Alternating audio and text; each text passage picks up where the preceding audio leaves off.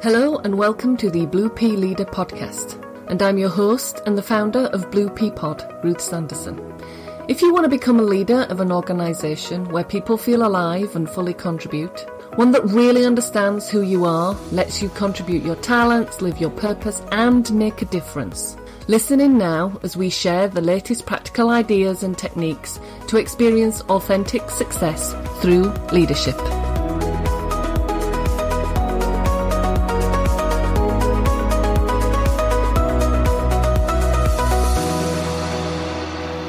Hello, this is Ruth Sanderson from Blue Pea Pod, and on this podcast I want to talk about the power of vision, or more specifically, how do we inspire a shared vision? See, when there are times of high change, unknown, uncertainty, flux, and a bucket load of problems just waiting for solutions, it's easy to hunker down. It's easy to get overwhelmed, demotivated, and then we have a choice.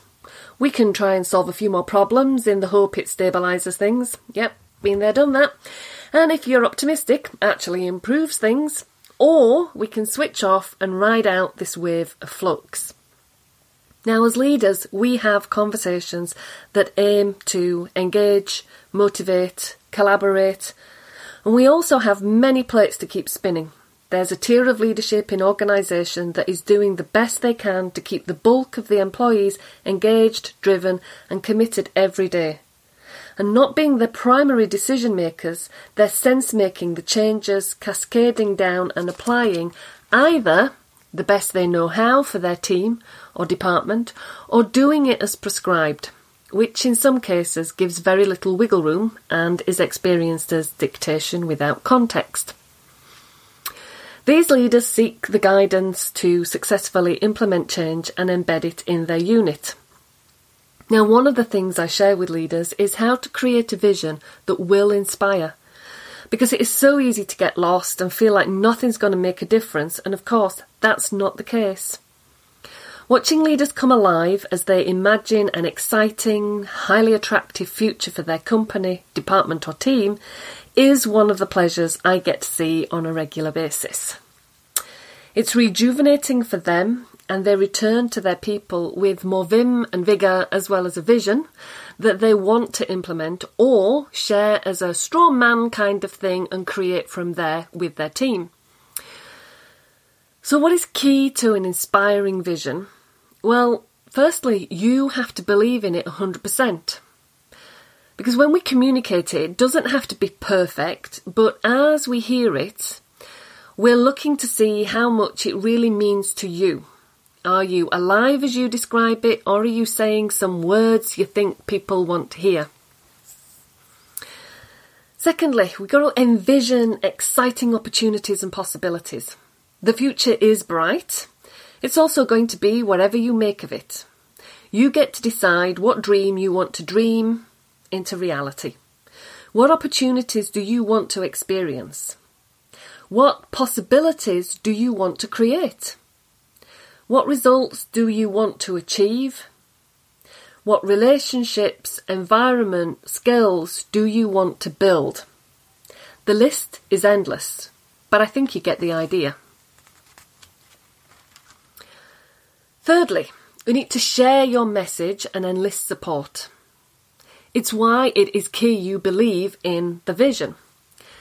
Pull the team, the unit together, share your idea of the future, make it a conversation. Find out what they think of this future. Avoid getting sucked into, it's okay, but how are we going to make it happen conversation. The time for that is when people go, wow, I'm in, love it, right now, how can we make it happen? Don't be afraid of making it like Marmite. In other words, if it's just nice, it's not going to cut the mustard. So when you share your message, do it in their language. Align it to them and their hopes. I recently saw a senior leader share his message with a group of leaders who were committed to the company and looking for ways to increase engagement within their teams, as recent surveys showed it significantly dropped.